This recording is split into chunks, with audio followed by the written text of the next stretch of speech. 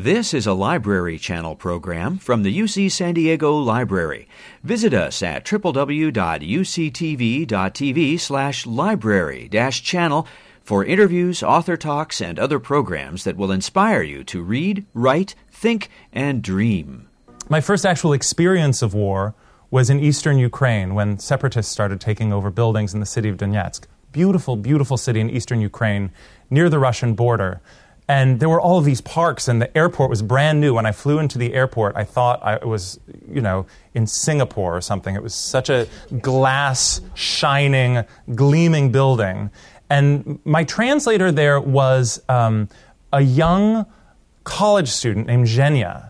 And he narrated, he was working with me, helping me to translate and find my way around the city, but he was also watching his city, as he knew it, fall apart. This was this beautiful town that was exploding in flowers in the summer. And there were ice cream stalls on the corner. And there were old women walking down the street and young children playing games. And there were street musicians. And suddenly, there were barbed wire barricades and Molotov cocktails.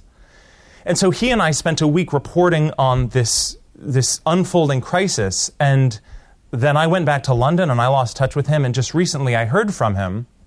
And he asked if I would write him a recommendation for an international fellowship that he was applying for. And I said, of course. And I said, by the way, where did you end up? What happened? And he said, well, the separatists took over my university building. They just moved into the dorms, took all of our things, took all of my clothes, my books. And so I picked up and I moved to a university in Western Ukraine, and I finished my education there, but my parents are still living in Eastern Ukraine. And he said, and that beautiful airport you flew into is now a smoking shell that's been reduced to a pile of rubble. And, I think that as Americans, we sometimes hear about what's happening in Syria or Iraq or Afghanistan, and I include myself in this, we have a tendency to say, it is so terrible what is happening to those war people. But, they're war people, and they live in a war place, so it's really a tragedy, but those are war people in a war place. So it's not like, we live in America, it doesn't happen here.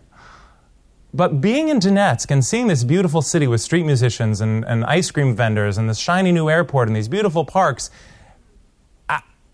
they're no more war people than we are war people. They happen to be war people now. But it's so easy to sort of write off people who are thousands and thousands and thousands of miles away as different from us in some way because we've never experienced it. And until it happened to Zhenya, he had never experienced it either.